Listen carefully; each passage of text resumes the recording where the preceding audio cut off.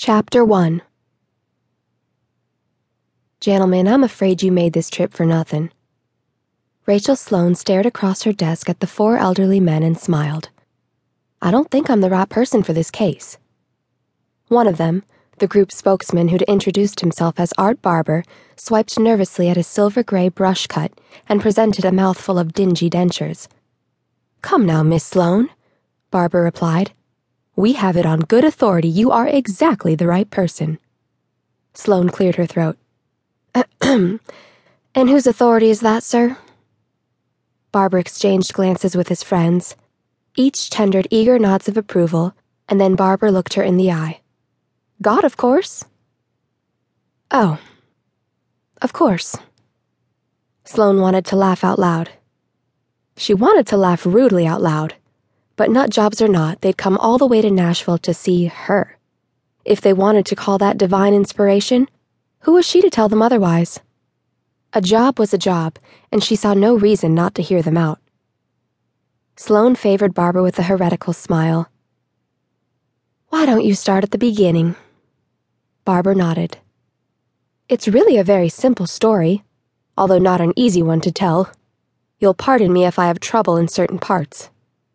Sloane splayed her hands to indicate she would, and then listened with interest.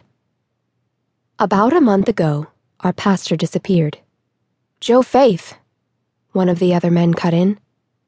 Sorry? Sloane asked. Our pastor, Barber said. His name is Joseph Faith. You're kidding. No. Brow furrowed, Sloane nodded for him to continue. I should probably tell you that Pastor Faith has always been a very responsible man. We hired him about 12 years ago, which is a very long tenure for a pastor in any church.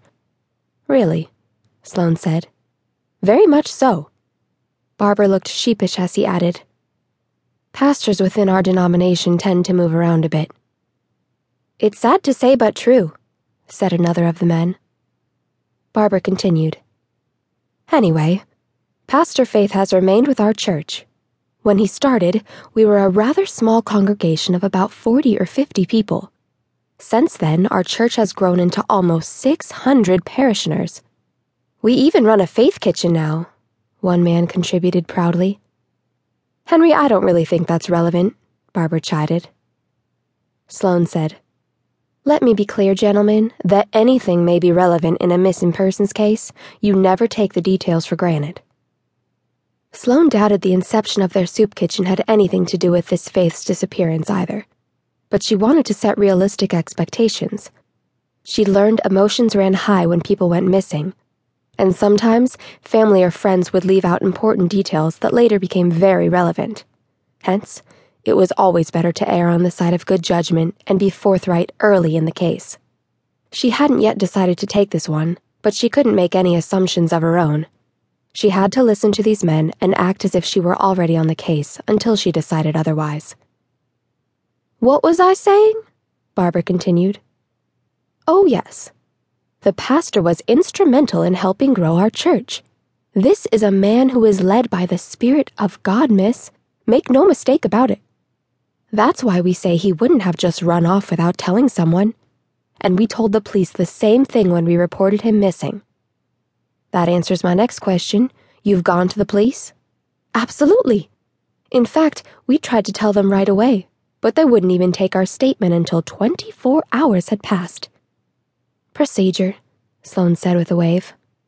How is it you came to think he was missing? Men's fellowship, Henry answered. And that is?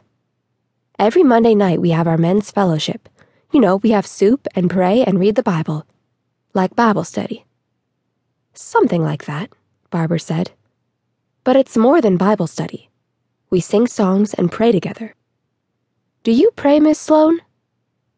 No offense, sir, but I'd prefer potential clients don't get personal.